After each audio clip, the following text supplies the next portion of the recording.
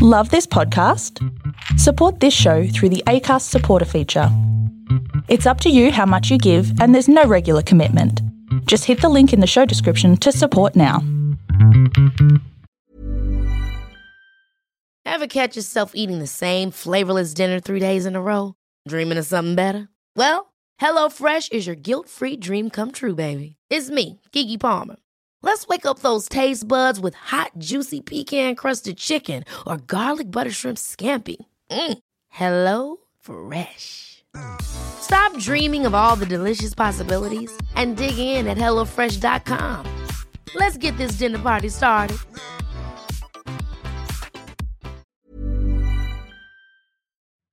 There is a story for everyone here because every story matters. Welcome everyone to the Storybox. This is the place to be if you are a lover of stories, learning new and interesting things, and if you want to grow abundantly. My name is Jay Phantom, and I believe it's my purpose to help you realize your worth and become the greatest and best version of you possible.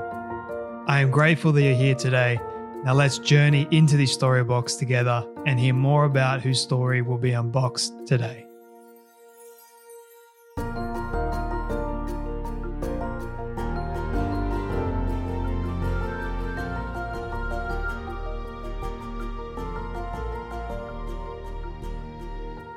How can ordinary people have an extraordinary impact in the world? This is known as, well, my guest talks about today as the lighthouse effect. And wait until you hear more about the lighthouse effect. It will blow your mind during this conversation. My guest today is none other than Steve Pemberton. Now, Steve has an incredible story, one that is going to no doubt move many of you. But he's a best-selling author, philanthropist, acclaimed speaker, and senior level executive to the likes of Monster.com, Walgreens, Boots Alliance, and WorkHuman. Steve Pemberton's story is about defying seemingly insurmountable odds to become a trailblazing corporate executive, enlightened diversity leader, visionary youth advocate, and acclaimed speaker.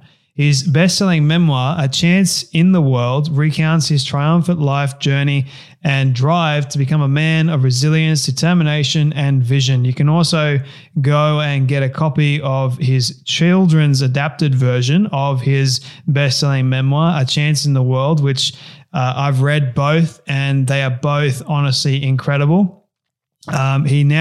His book, A Chance in the World, has been made into an upcoming major motion picture, which is pretty damn cool. A Chance in the World further amplifies Steve's highly motivational messages of believe in your dreams, rise above obstacles, create opportunities for others, and most of all, and most importantly actually, persevere. Steve's new book, which is coming out September 28th, and you can go and get a copy of it right now. Pre-order it. It's called The Lighthouse Effect. And what I was saying in the beginning, how ordinary people can have an extraordinary impact in the world. And this was honestly a mind-blowing conversation for me. And I have no doubt it is going to help many of you today. Don't forget, if you do get something from this conversation, to share it around to your friends and family. If you are helped by Steve's message. Also, Steve is just a genuine human. He's a family man, and we actually recorded this conversation a little while ago when he was actually just finishing up at his kid's ball game, I believe it was. And his wife actually joins us in this conversation a little later on, so you'll hear her too. But it was just a delight to be able to speak with both Steve and his wife and listen and learn from both of their stories actually, and all their advice too. So it is going to be a helpful conversation for each and every one of you that are listening. So don't forget to share it around if you do get helped. All links for everything that you need, such as buying Steve's new book, are all in the show notes below. Don't forget to leave a rating and review over on Apple Podcasts if you do get something from this conversation today. Would love your feedback and really do appreciate all your support too. All right, my friends, it is time to take a chance on me and Steve today as we journey into this story box and actually listen, learn, and grow to the incredible story of none other than Steve Pemberton. I can't tell you what a thrill it is to be with you. But after an introduction like that, I might have to take you everywhere I go. For a minute, I forgot who you were talking about. Well, that was from the heart, my friend. I really did mean every single word that I said, and the impact that you've had, not just in my life from afar, but in the lives of so many people around the world with your story. And for those people as well that want to hear a little bit more about your story, go and watch the Steve Harvey interview that he did. It's a moving interview, man, like far out. Thank you. Yeah, so I really appreciate you making the time to be here. Before we dive into your story, I want to ask you one question that I love asking people at the very beginning. I think you might like it. What do you think, or what does success look like for you? Yeah, success looks like for me is family. That's the first thing that comes to mind. And it's, the everyday joys of family specifically, the small moments, whether it was when the kids were young, reading bedtime stories, or a little bit older. Yeah. Now just coming back to my son's football game, for example, that's really what success means. Not the material things, it's not that. It's the moments that really matter. That bend the arc of all of our lives. Yeah. When was the moment for you, Steve, that you realized this was success? Has it been this gradual thing over time for you in your life, or was there a catalyst moment somewhere? I think when you define success as family in the way that I do, it was really because of the absence of those things when I was a young boy. And that to me was my lighthouse. That's what I was trying to sail my ship towards. And so it was not a gradual realization as much as it was the vision that I had all along. And when I became a dad in particular, I think it just closed the whole loop of my life. Mm-hmm. And I said, no matter what unfolds from here, it's all gravy. And it has been. So talk to me about the very first moment for you. What was going through your mind when you became a dad, when you found out I'm going to be a dad? So I was in my office, and my wife, who, if you want to meet her, she's going to be joining us here in a second. So you get 2 for 1. And people love her. They might like me, but they love her. That's how that goes. So Jay, I am in my I'm in my office, and she had been not feeling well. And so we had been going to the doctor's office, and we thought that, she had a rather serious illness. And when she called me, she was in tears. And I thought, oh, we've got some sobering news. And she was trying to talk, and she couldn't. And finally she said, we're going to be parents. And in that moment, my whole conception of the world changed. I just vividly remember where I was when I got that call. So in your experience, Steve, what do you believe makes a great father compared to just a good one? Time. If there's anything that matters more than anything else, it's time. Children do not care how wealthy you are. They don't care if you're famous. They don't care about any of that. They care about the time that you make for them. And it's important for them to know that that they are number one to you. And what that does for your spirit and the impact that it has, the joy it gives you, it really is immeasurable. And I've been floating ever since. And that was 20 years ago now. So tell me about a lesson that you learned when you first became a father compared to now. Like, is there any differences, any big standout lessons for you? Yeah, the biggest one is more than anything else is understanding your child's personality and giving them the freedom to do that and to be that. We have 3 children, 3 different personalities. And yes, we have expectations about how you carry and conduct yourself as a person walking this world. Yes, we have all of those expectations. But you also have different personalities, and provide the room for you to be that. I think another thing that's really important is to not allow for comparisons so much. Because this is a generation, as you well know, that wakes up every day in the midst of comparison because of social media in particular. And so to provide a sanctuary where they are not judged and they're not measured by whether or not somebody likes or tweets or retweets or shares or, I think that sanctuary. And so, that as a young dad, I knew was important.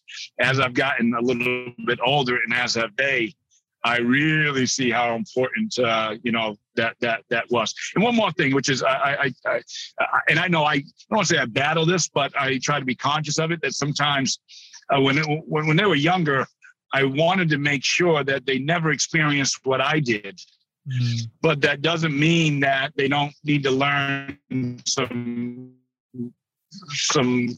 lessons about grit and resilience and determination. And it's never going to look like it did for me, but they still need to learn those lessons. They're invaluable. It's how you get a sense of your own worth and your own value. So I'll come back to resilience and grit and determination in just a moment. But did you ever think when you were growing up and the things that you actually went through growing up, did you ever think that one day you would actually be a father? Oh, yes, absolutely. When I was writing the book, I requested my case file from the Department of Social Services. And in it, I saw a notation when I was about 5 years old. The social worker said, if you observe Steve long enough, you'll get the sense he has some really deep thoughts about family, was what she said. And boy, was she right about that. So yeah, early on, I mean, I had it was my measure of success, really, ultimately. It is what I kind of in some way knew would maybe heal me from the hurt, was to be a dad. Ultimately. So it wasn't something that grew on me. It wasn't something that I even was uncertain about. Like, to be honest, I'm the coolest dad on my street. I am, so everybody flocks to our house and I'm cool dad, I never had any reservations about that though. I'm like, and you know why? Because I resolved that I was going to be what I never had. So tell me about that story, man. Tell me about how you grew up. What happened to you? Well, it's implied in the very title of the book, A Chance in the World. In a way, that's the beginning, the middle, and the end of the story. I got the title from the diary entry of a babysitter who saw the really difficult situation I was in with my mother. I was 1 year old. And he said of me, this little boy doesn't have a chance in the world. He just can't overcome this. And what he was referring to is that my mother was battling alcoholism. My father was not known to anybody other than her and never took responsibility for me. And she was estranged from her family. Well, about a year after he made that prediction, I was taken from my mother at 3 years old now. And I never saw her again. I was too young to have any memory of her. And so I don't know any concept of family. I don't know who I look like. I don't know where I've come from.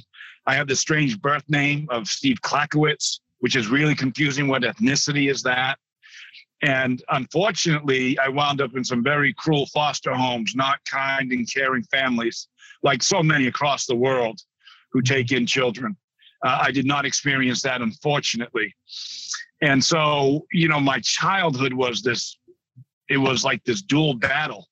On the one hand, I'm trying to fend off these abusive foster homes.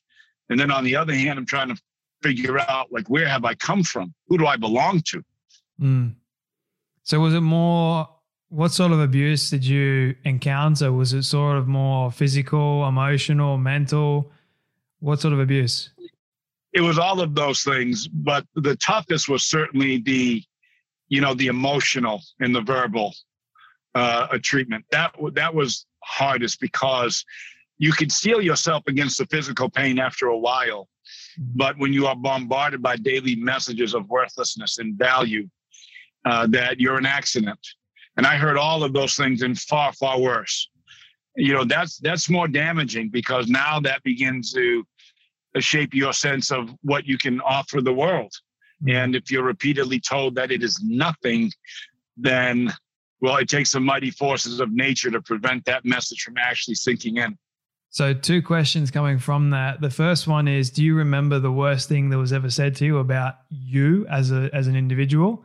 And the second question is a follow-up, which is, how did you find your worth? The worst thing that was ever said to me was that I was going to be worthless just like my father was, and described to me the way that he died, which was in a rather horrific way. And so, that was very hard, at the time. I didn't know who he was. And, but there was part of me that didn't really, believe that, fortunately so. I think the point of the second question, how did I find my worth? And it really came from the people who came to stand by my side, who had such a major effect on me, a lighthouse effect on me. Mm-hmm. They didn't know they were having this effect at the time.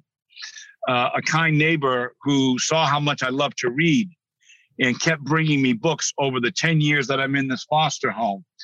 A director of a college access program who let me know, hey, college is absolutely a possibility for you. And then probably most importantly of all, a high school teacher who took me in just 3 days after Christmas when I was 15 years old, and I literally had nowhere to go. Wow. So talk to me about the lighthouse effect. What does that actually mean? It refers to 2 things. One, the physical structure that is the lighthouse, but it also refers to humanity and our ability to have an impact on the lives of others. I have become this like pseudo phorologist, which is the technical name for somebody who studies lighthouses. I grew up in New Bedford, Massachusetts, and there was a lighthouse that I often saw as a young boy called Palmer Island Lighthouse. And I think my fascination with lighthouses began then, really. And what's amazing about them, there's 22,900 of them across the world, by the way. And they have these unique characteristics that represent the best of humanity. They are humble. They are selfless, probably the most selfless structure that humankind has ever created, because it seeks nothing in return, nor can you pay a lighthouse. It does not judge you for being in the middle of a storm. It doesn't ask you how you came to be there. It does not care about your race or your gender or your politics. It has this wonderful purpose in that it really has this idea that somehow it can protect the journey of the traveler. And it does that by directing that journey or correcting that journey. So I had people in my life who directed my journey and protected my journey. Now, as a technical matter, here's a fascination about lighthouses. We don't need them anymore because we have GPS, we have electronic navigational charts. So sailors will tell you they don't really need lighthouses anymore, but they still exist. So why is that? And the reason is because they represent the best of humanity. There are these noble, selfless structures that remind us of how we should be to one another. So to have a lighthouse effect, you don't need to be famous. You don't need to have a big title. You don't need to have degrees. You just have to have this heart, this servant's heart, and to see in somebody else's story a chapter of your own.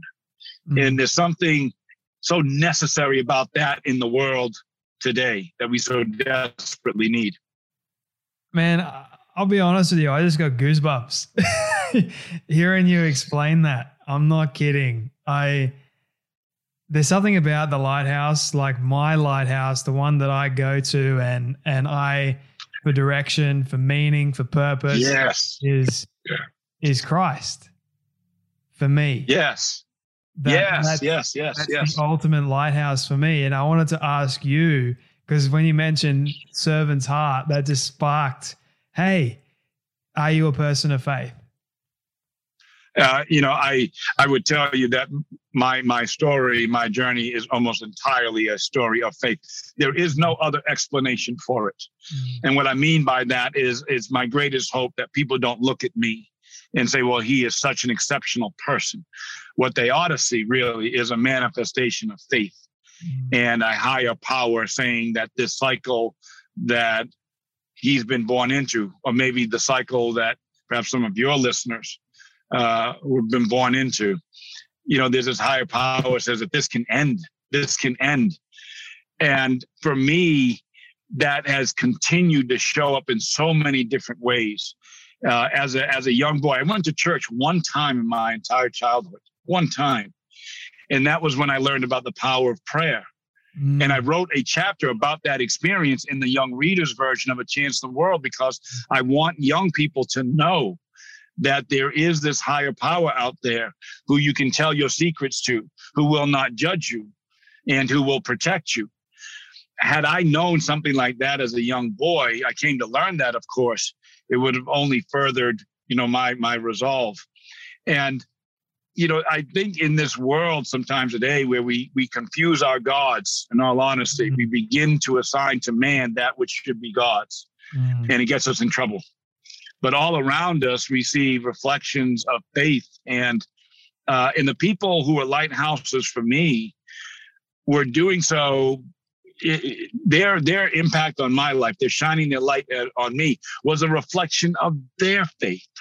And so whether it was John Sykes, the high school teacher, who, when I asked him, why did you take me in just 3 days after Christmas? He was a bachelor and living on his own. Why did you do that? And in essence, what he said is that over the course of our life, God asks us to say yes at certain times. And when I got that call, I knew that this had nothing to do with me and that I was being asked to say yes, even though I had doubts, not about you, he said, but about himself and whether or not he was the right person. And so I asked him, well, what happened that day you got that call from my social worker? And he said, well, I'm talking to the social worker. He said, but I'm talking to God at the same time. And I said, well, what were you talking with God about? And he said, I was trying to convince God that I was not the right person to take me in. Wow. And I said, well, what did God say back? And he said, well, John, this young man is out of options.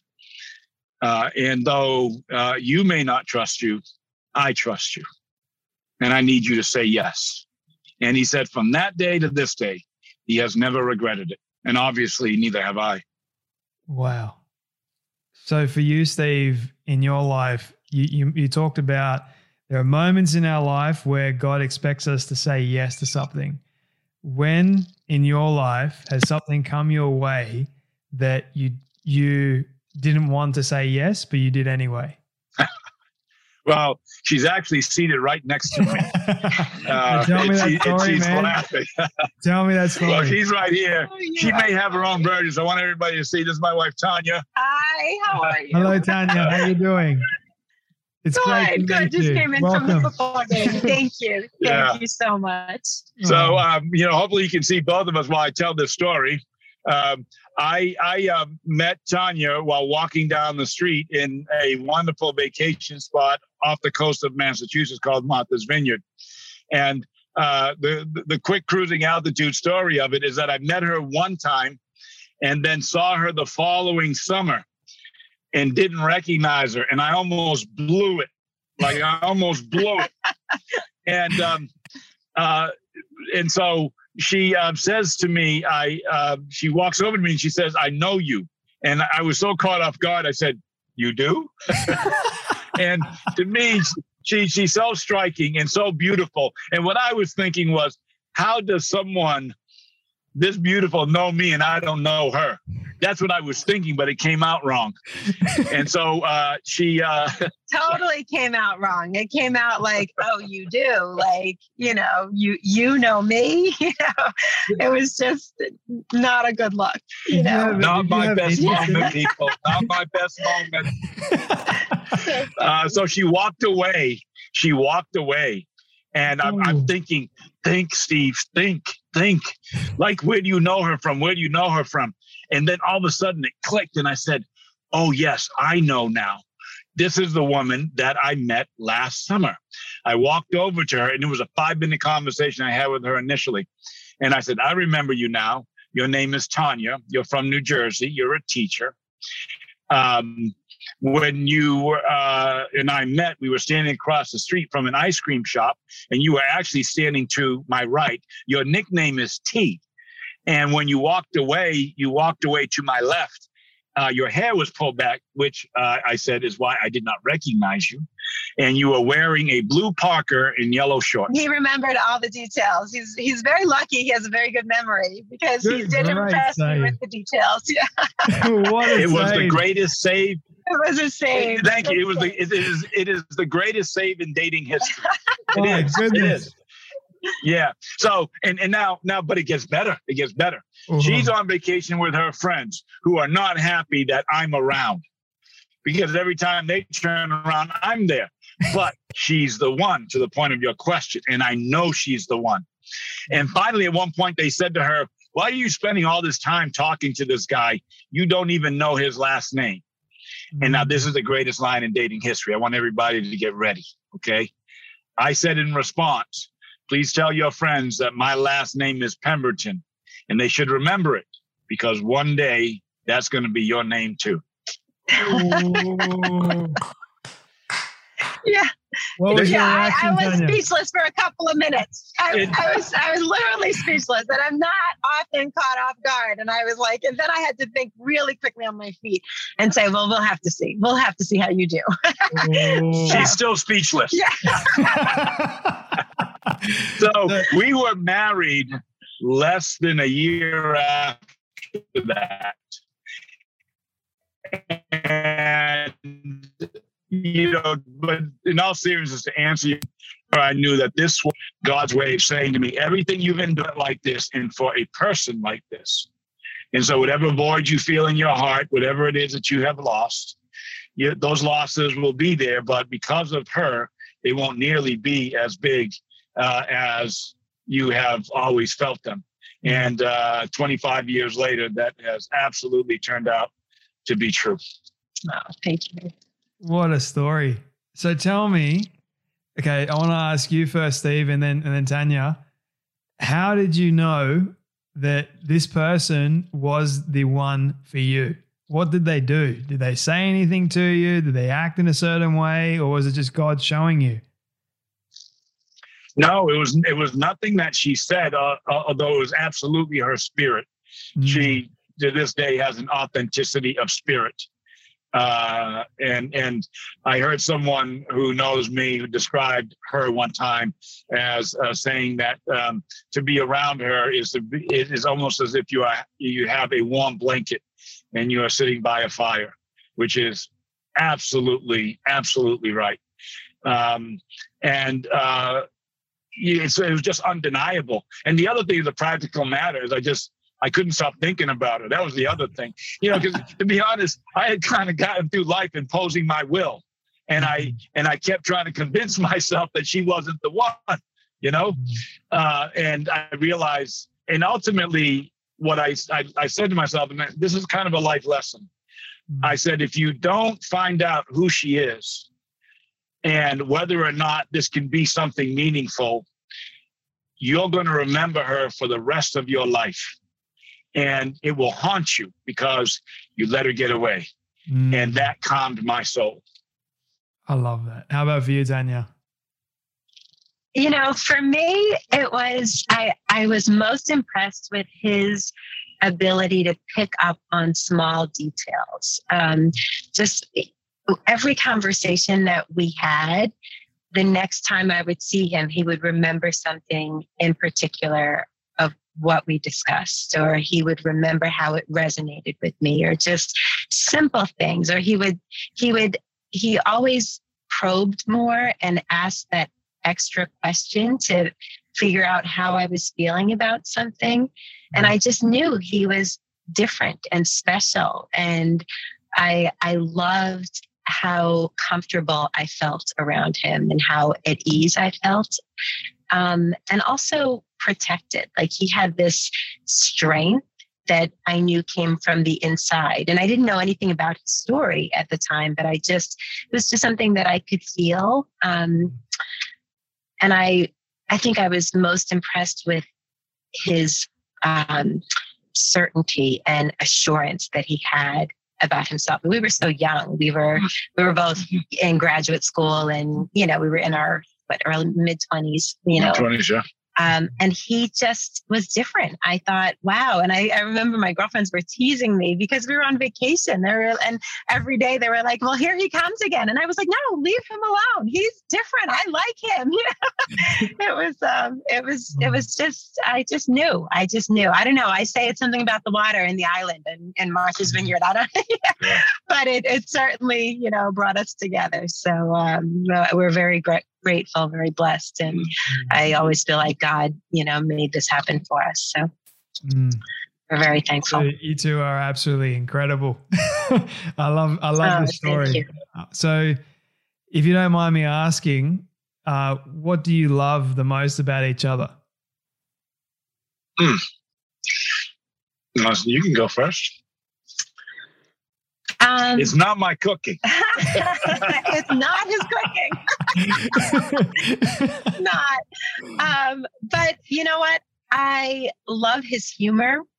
A lot of people think he's very serious, and he does have this incredibly serious side, but he's also extremely funny and kind and lighthearted. And he's able to just bring out the best in people by just being himself, and knows when to inject the right amount of humor to lighten a situation. That and his heart. I mean, he's my best friend. And he's a good balance for me, like especially with the parenting piece, because I always thought that I would be the easy one, the easy parent, and I'm probably the one that cracks the whip the hardest, And so he's a good balance for me. He helps me to keep things in perspective. How are you going to top that, Steve? You can't, so I won't bother trying. Good one. And it is very true, by the way. I thought I was going to be tough dad, Boy, I get that wrong. Tiger mom, I think the term was written for her. I can tell you that much. I got to play referee. I'm playing referee in the house most of the time. I'm like this mediator. I'm this mediator. So I think we've switched personalities, I think is what's happened. Very much so. Yeah. No, I think it for me, it's her innocence. There's a joyfulness. She says that I pay attention to the small things. She appreciates the small things. And it's so helpful and important to have somebody around you who finds joy in the small things. And she's not bound by materialism. She doesn't define success by material things. And so she finds so much joy in a well-tended garden and a nicely presented home. I mean, she just enjoyed those things. And so I kind of sit back and I marvel at them. And I think as it does with any partner, it kind of forces you to slow down a little bit, because I'm a hard-charging, relentless personality. It was a function of survival for me. So I think calming that engine that I have has been so important and so helpful. I love that. I do want to be respectful and mindful of your time, because I know you do have probably got to get home to get dinner. But I do want to ask you about your new book, Steve, and even the Lighthouse Effect. I mean, you've explained it perfectly. What do you want, or what do you hope people to get out of not just the the child version of your book, but also the Lighthouse Effect coming up? You know, in some ways, both books are really calls to action in different ways. I mean, the young reader's version of A Chance in the World, I really wanted to put my story in the hands of young people so they could see what was possible. Had I read a story like mine at that age, it would have had a transformative effect and impact upon my life. I would have known that I wasn't alone, that others had endured what I did. I would have been able to chart a path that was focused on reading and on education. So that's what I really want to do. And, you know, the foster care and being orphaned it's a humanitarian crisis across the world. It's not talked about that much, but it should be. And so I wanted to also represent how the story turns out, especially for those young people. And that's a good segue to the Lighthouse Effect, because I wanted to talk about these people, these 10 people who I've met at different journeys along the way in my own life, who made me stop, much like Tanya has, made me stop and reflect on the lessons of their life. The woman who brought me books, I write about her. The teacher who took me in, I write about him. But I write about some other people too. A good friend who I met playing golf, and learned that he had a certain kind of aura about him. He's a small man, but I noticed that people had a certain kind of reverence for him. They'd nod and they'd whisper about him, but you could see it, but you didn't know what it was about. And then I learned that F.L. Kirby was a Vietnam era helicopter pilot, and his helicopter went down behind enemy lines, and he miraculously found his way back to safety. And yet he's also endured his own tragedies. He lost his son a couple of years ago, and he and his wife, Judy, have now become bereavement counselors for others who have suffered losses. I write about another friend who lost his father on Father's Day to a heart attack. And he was alone with his dad. And there was, in that moment, he was helpless. There was nothing he could do. You imagine how devastating a loss that must have been for him. Yeah. But he resolved that he was never going to feel like that again. Never again will I not know what to do. He became a doctor and now has delivered over 4,500 children into the world. But it all goes back to that moment. I write about my biological uncle, whose journey is very similar to mine. A woman who I bumped into on a train who found her father after 30 years when I was trying to write about mine. I mean, and these people, Jay, are all around us. And if we kind of pick our heads up and get away from the labels, we can see these people who have something to offer us. We have something that we can learn from them. And that's so important and so impactful. I totally agree with you, man. People can get a copy of your book. When is A Chance in the World? When is this one coming out? That's going to be out on Tuesday of next week. Congratulations. Go and get a copy. And then, like I said, Lighthouse Effect, September 28th. I'll make sure that everyone, we might have to do a part 2 for that one. You never know. I've loved speaking to you, man. I've got 2 final questions for you, if you don't mind. So I've got 2 hypothetical ones, okay? So you never got to see your mum again. If she's out there today and you want to give her a message, what would you say to her? I think she always wondered whether or not she offered anything to the world. I think the message that I would share with her, and I know though she is no longer with us, I know that her spirit, though, is finally at rest. Because she knows that she did do something right after all in me. And I also think that she probably looks at her grandchildren as well and says, yeah, I did get something right. I had my challenges and I had my struggles, but I did get something right. Wow.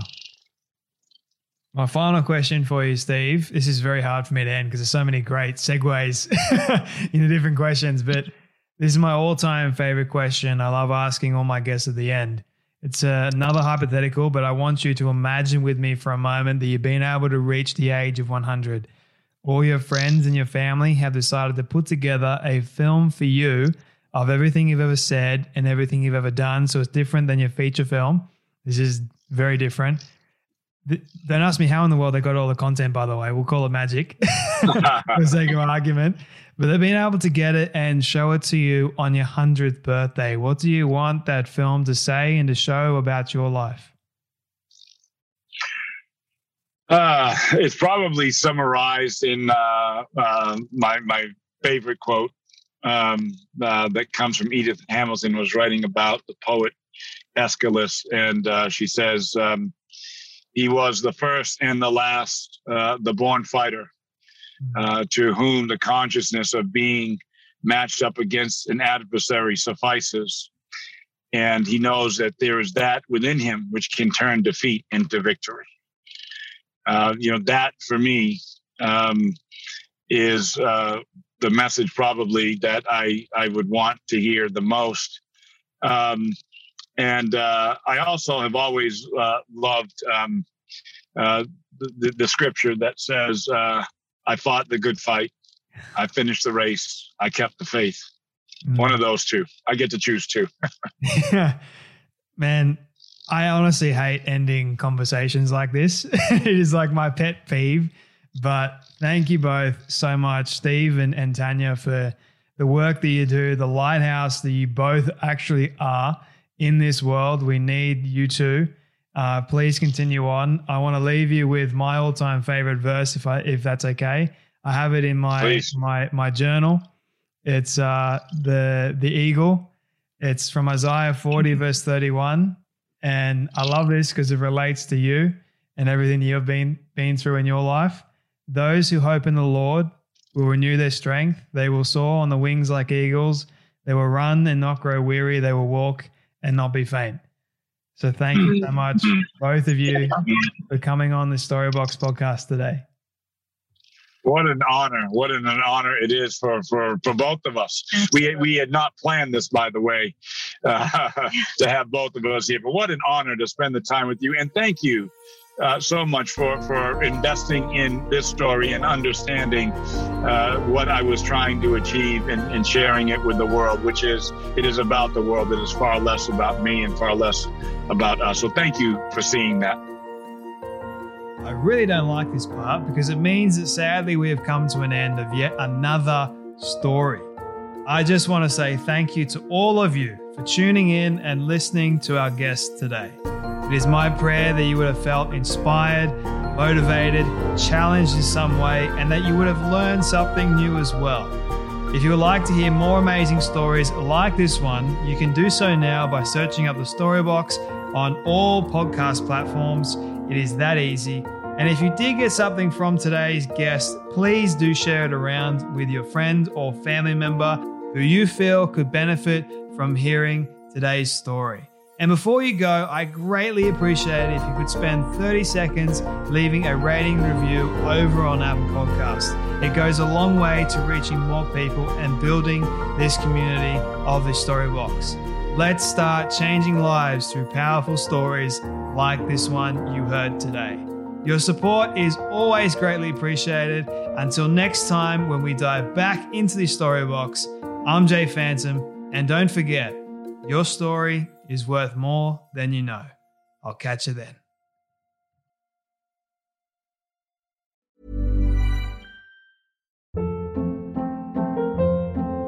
Hold up. What was that? Boring. No flavor. That was as bad as those leftovers you ate all week. Keke Palmer here, and it's time to say hello to something fresh and guilt-free. Hello Fresh. Jazz up dinner with pecan-crusted chicken or garlic butter shrimp scampi. Now that's music to my mouth. Hello Fresh. Let's get this dinner party started. Discover all the delicious possibilities at HelloFresh.com.